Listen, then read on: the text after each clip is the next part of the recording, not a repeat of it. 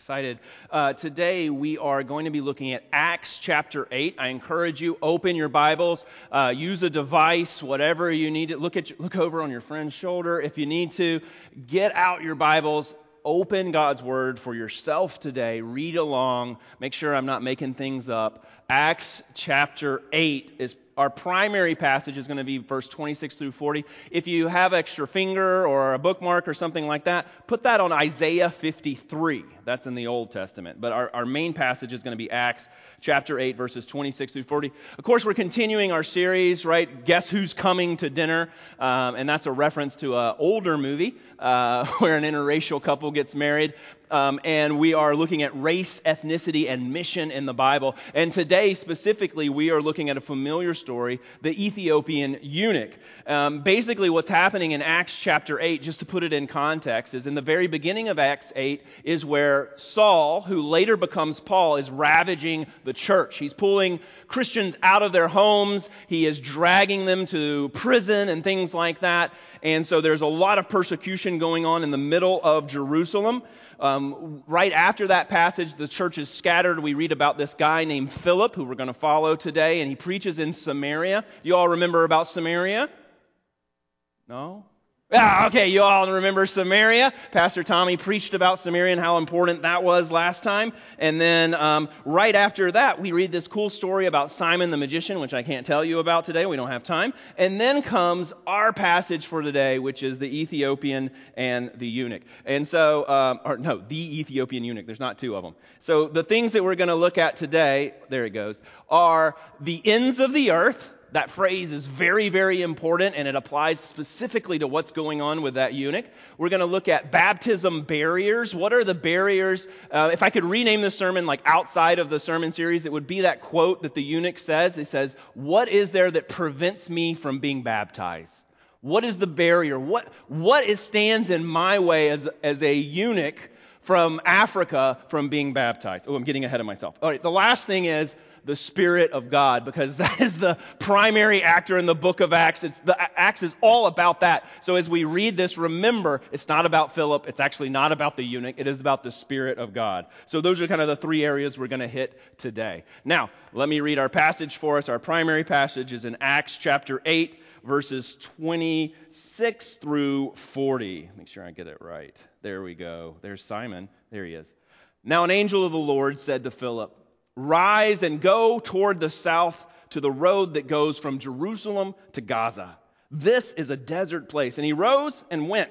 And there was an Ethiopian, a eunuch, a court official of Candace, queen of the Ethiopians, who was in charge of all her treasure.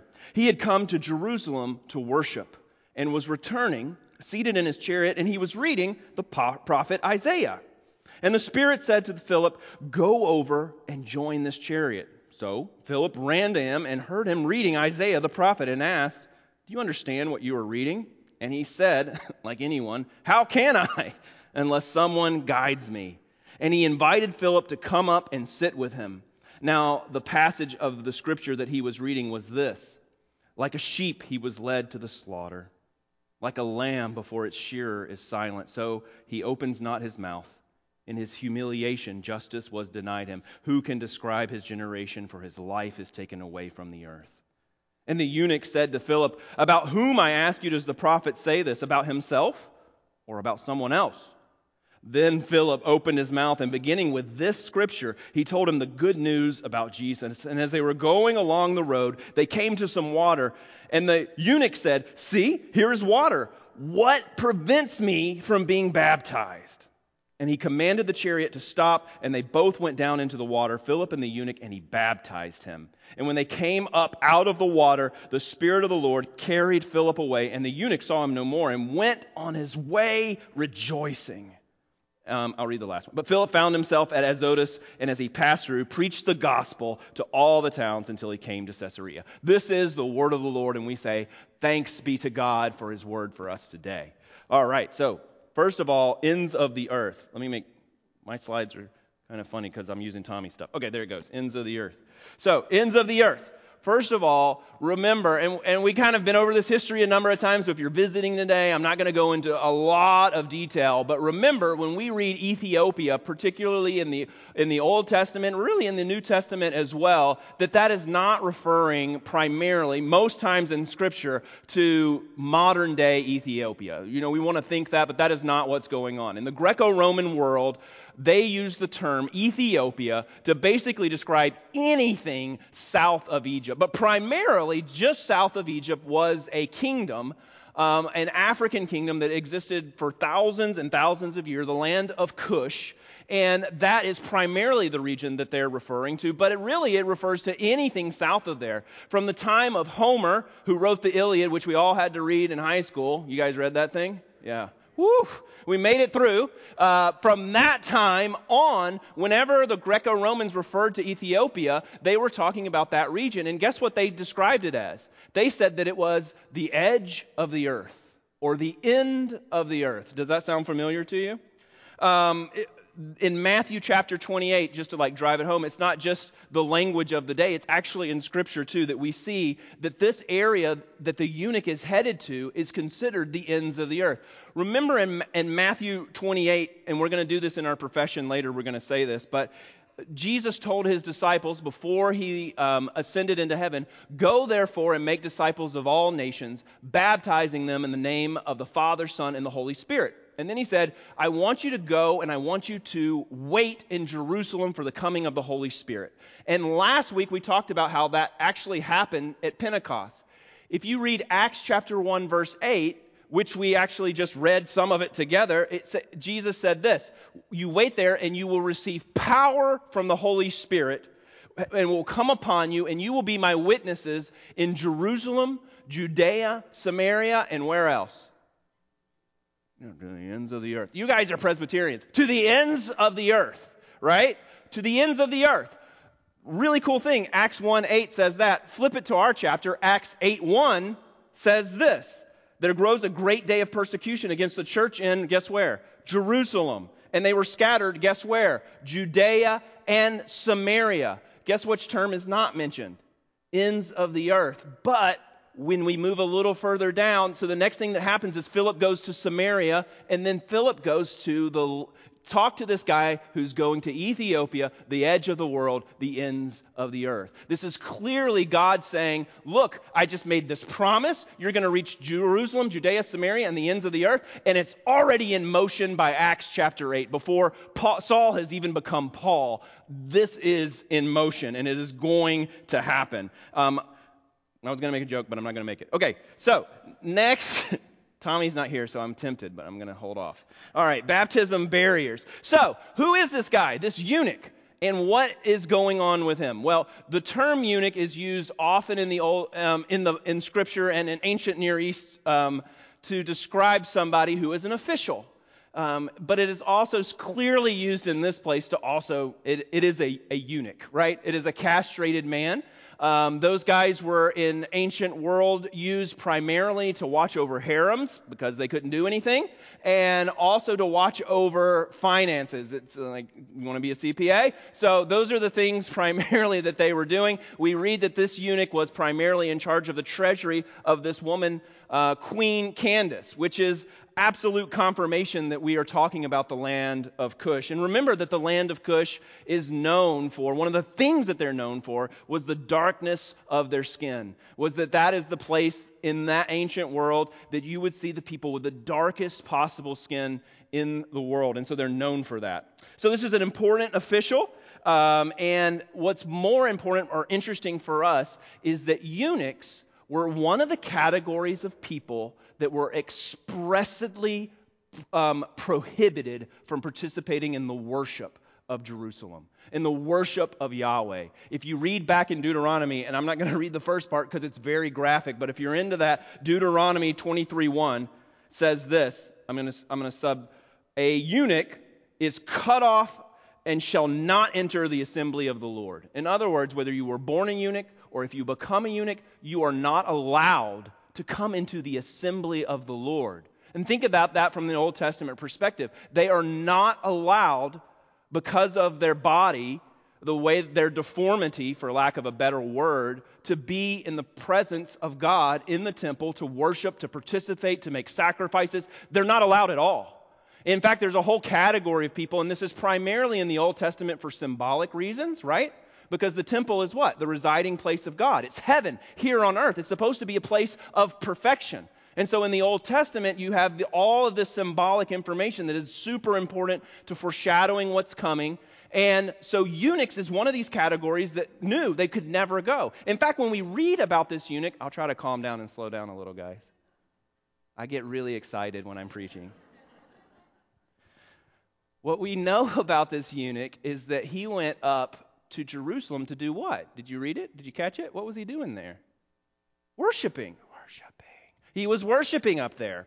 And the reason he was doing what just happened? The Feast of Pentecost. Well, this is a eunuch. How is he worshiping? Well, he's kind of worshiping, right? He's not fully in as part of Israel, but he's a God-fearer. He's interested in what's going on. He's come all the way up from Ethiopia. He's come all the way up from the ends of the earth to Jerusalem during this feast time. That kingdom would be aware of Israel. They had a garrison down there on the Nile nearby, so they would be aware of what's going on. Plus, they're like Wakanda. They're this huge, beautiful, wonderful kingdom of the day, and they know what's going on. And so this guy goes up there to worship, but more likely he's what we would call a God-fearer. A God-fearer was someone who was interested in the Jewish religion, someone who was not Jewish, a pagan, a Gentile outside of the Jewish faith, but they were interested in Yahweh. They wanted to know more about him. They wanted to learn more about him. So that's likely what's going on with this guy, this eunuch. And as he's going back down, knowing that he can never, ever really worship Yahweh, that he can never be a part of the family of God, he's reading Isaiah 53.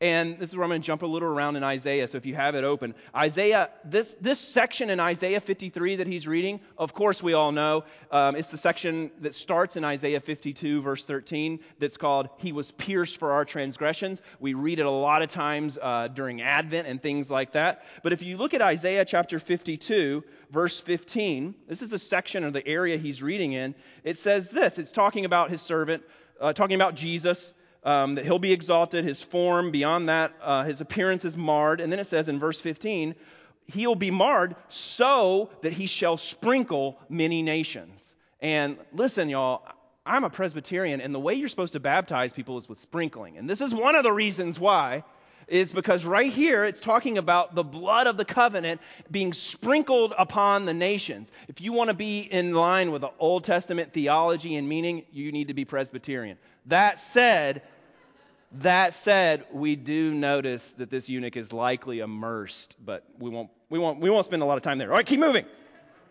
You fast forward. This is what is even like more mind-blowing for me. Isaiah 56, just a few chapters away from where he is. Isaiah 56, verse 3 through 5. This is what it says, right? Oh my gosh. Imagine that you are a eunuch. And in a world, in the ancient world, where one of the only ways you could expect to have eternal life was to have children. We've talked about this before, right? In the Old Testament, how important it was that Abraham was promised children. Even today, in many, many cultures, if you can't have children, if you are barren or unable to have progeny, in some sense, your life, your eternality is over. And so you have this eunuch whose life is not his own. He's been castrated so that he can serve a queen and a king in his kingdom. He has no chance whatsoever of ever having children, of ever being included in the worship of God. And he reads this in Isaiah 56, verse 3. Let not the foreigner who has joined himself to the Lord say, the Lord will surely separate me from his people. And let not the eunuch say, behold, I am a dry tree. For thus says the Lord, to the eunuchs who keep my Sabbath, who choose the things that please me and hold fast to my covenant, I will give in my house and within my walls a monument and a name better than sons and daughters. I will give them an everlasting name that shall not be cut off. Now imagine as a eunuch in the ancient world, you're reading this text. Don't you want to know who the guy is in Isaiah 53 who's going to bring this about?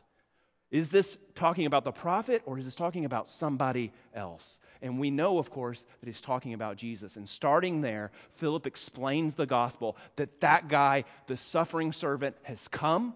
By his stripes we are healed, and that anyone, even the eunuch, is welcomed into the kingdom of God to have an everlasting name forever, and a house and a home forever. That is what he is reading there. And so he says, there's water right over there. What is it that prevents me from being baptized? In other words, at this point, there's no circumcision necessary. There's no rituals necessary. There is nothing necessary. What is it that prevents me, if you're telling me the truth about this Jesus who has opened up the way completely to every people, to every nation, to every tribe, to every category of outcast that has ever been allowed into the temple before? If that has happened, what prevents me?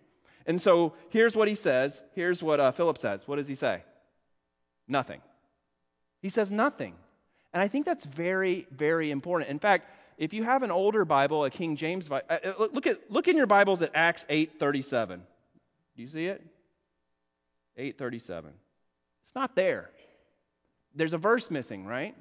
Hopefully in your Bible. If you're rocking the old King James, it's still there.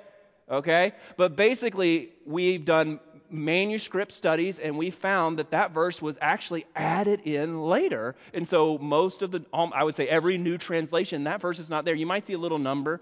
You ever done that before? And read down there what's found below? And it tells you that it's not original to Acts. Here's what's amazing. Somebody felt that it was so important that they altered Scripture. Does that make sense? At some point, somebody, a monk or whoever, I don't know, I didn't look up his name.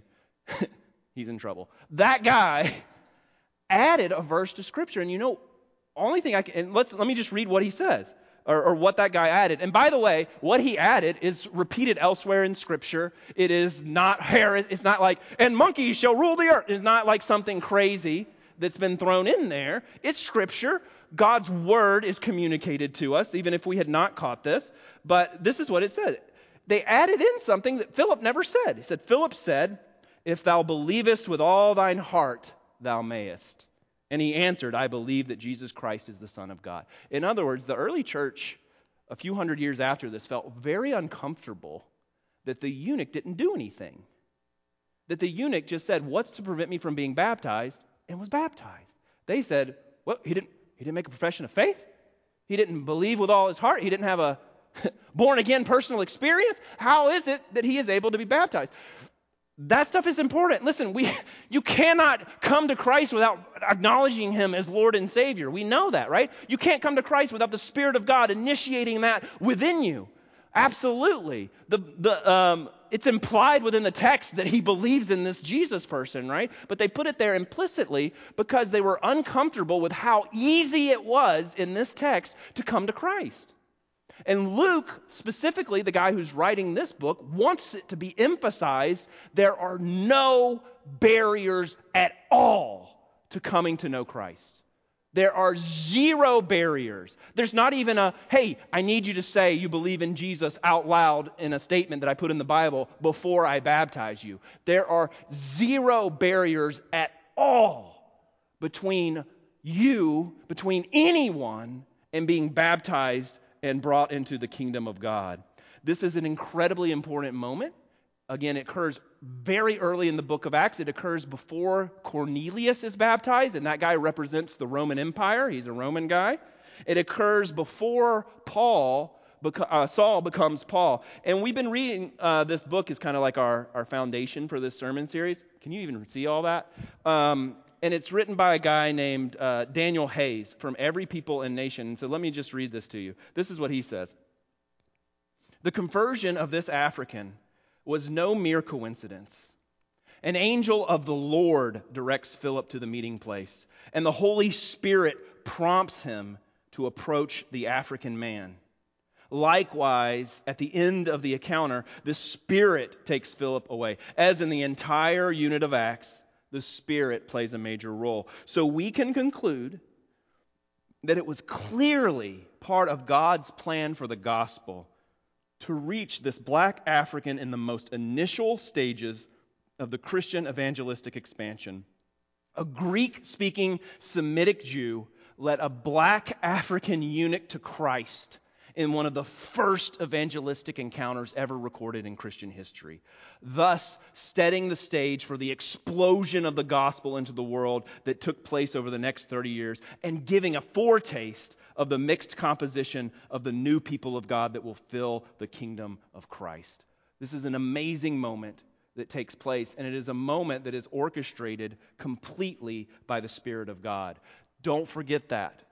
Sometimes it's easy for us to get carried away with the human characters and forget that this is all about the Spirit of God. It is all about redemptive history. It is about the way God is moving in the world then and in moving in the world today. Stephen is important, but the best way to look at him is that he is like I'm going to mess it up in the musician. A woodwind instrument, a wind instrument, right? The instrument is very important, but at the end of the day, it is the master musician, like ours, that is putting the wind through there and making the instrument make beautiful music.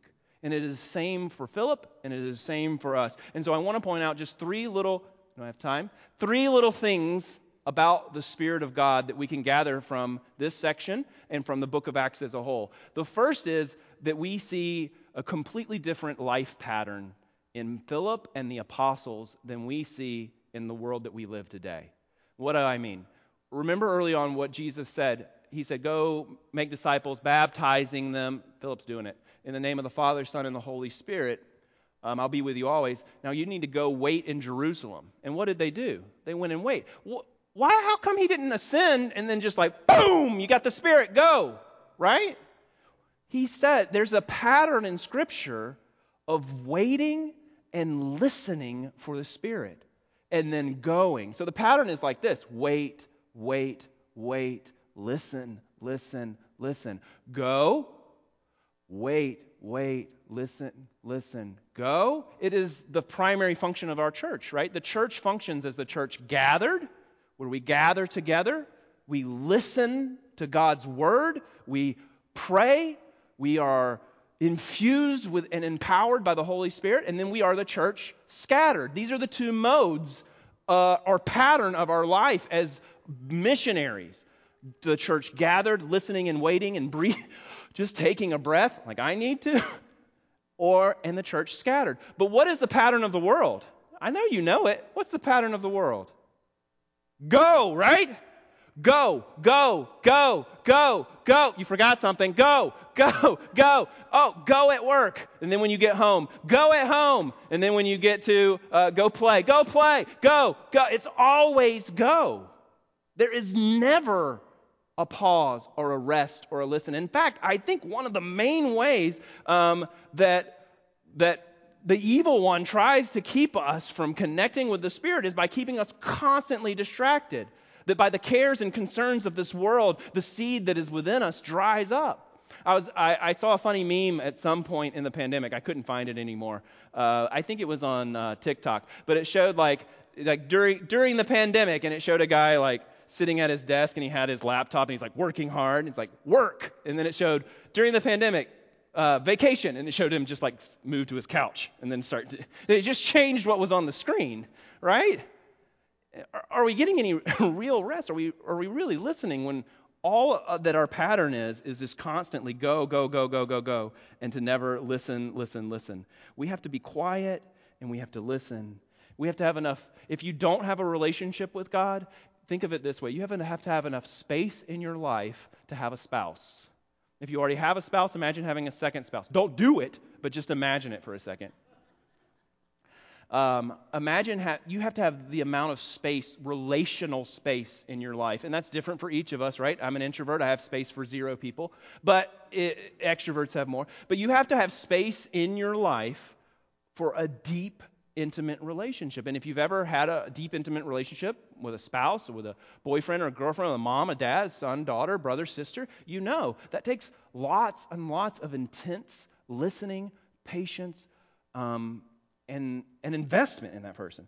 Secondly, we cannot seek the Spirit for our own ends, even if they are good ends.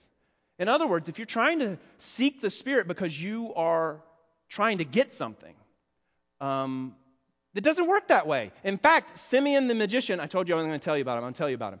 That guy, what he did was basically say, he saw saw Peter blessing people and them receiving the Holy Spirit, and he was like, woo, look at that. I want that. Hey, Peter, I'm going to give you some money. You teach me that magic trick with the Holy Spirit, and I will go around and bless people with the Holy Spirit. Hey, good end, right? You're going to go around and give people the Holy Spirit. That sounds great. What does Peter say? Get up out of here. You're like Satan. You don't know what you're talking about. I think he specifically says your heart is not right before God. And the same is true for us, right? If we are seeking the Spirit, and only you know what you came here for today. Maybe it's peace. Maybe it's a sense of purpose. Maybe whatever it is. If we are coming to our Father in heaven to get something, at the end of the day, we're the firstborn son. We're just trying to get something out of him.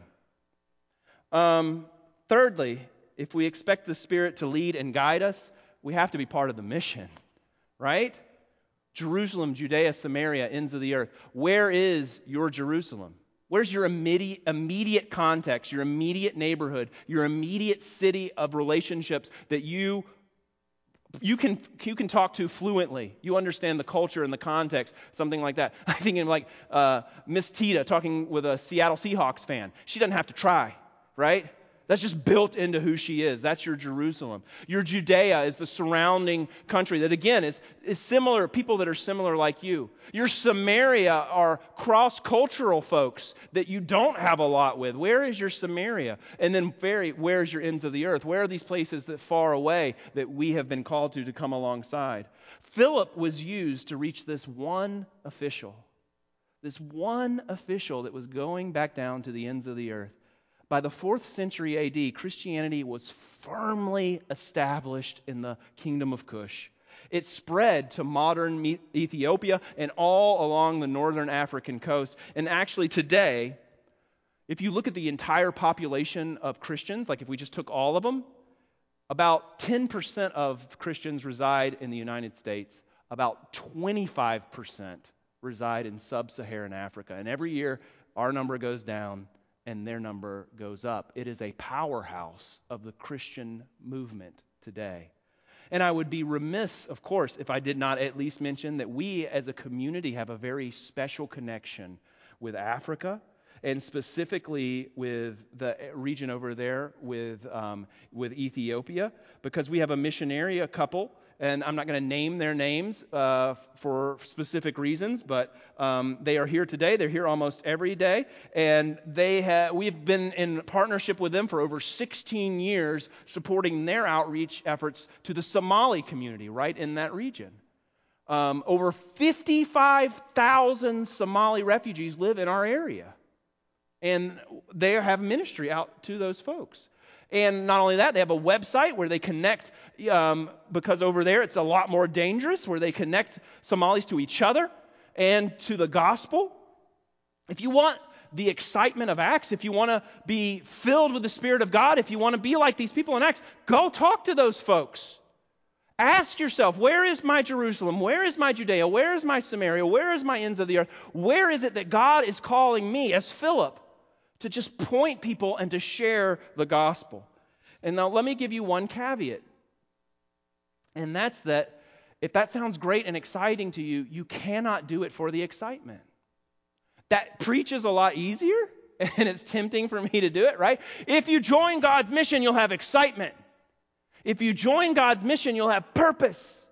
If you join, no Jesus, no peace. Have you seen that one? You'll get something. This is the caveat. You can't join God's mission for the excitement and the life purpose and the miracles. Otherwise, you are Simeon. You're trying to manipulate God, His Spirit, and His mission for your purposes. And maybe it's something else that you want besides excitement. It could be fame. It could be success. It could be a sense of peace in a chaotic world. Only you know why you've come here today again. We don't do mission so that we will receive something. We do mission because we've fallen helplessly in love with the one who made us. We've fallen helplessly in love with the one who redeemed us. And we fall helplessly in love with the one sent to guide us, the Father, Son, and Holy Spirit. Everything else that happens, that we produce, that we receive, is sheerly by the free grace of God in our forever changed lives. Our Lord and Savior, the love of our life, Jesus said, You will be my witnesses in Jerusalem, Judea, Samaria, and to the ends of the earth. You will be empowered and led by the Spirit for this purpose as you go. Throw open the doors to the kingdom of God, to every ethnicity, to every culture, to every economic level of society, even those that you might feel are expressly prohibited from joining the kingdom of God. We do this as ambassadors of Christ, every one of us, no matter where you've come from, no matter who you are, no matter your background, because we come with the status of a firstborn son of God. We come with the status of Jesus, not because of anything in ourselves, but by the sheer grace of God. Amen? Amen. Let us pray. Our Father in heaven, change our hearts from the inside out. For those of us that know you, we ask that you would turn us more and more into that relationship with you via your Spirit. For those of us that don't know you at all, we ask that you would begin the initiations in our heart. Show us in our lives where the eunuchs are, those people that feel like they cannot come, but that are welcomed with open arms into the kingdom of God. We pray these things in Jesus' name. Amen.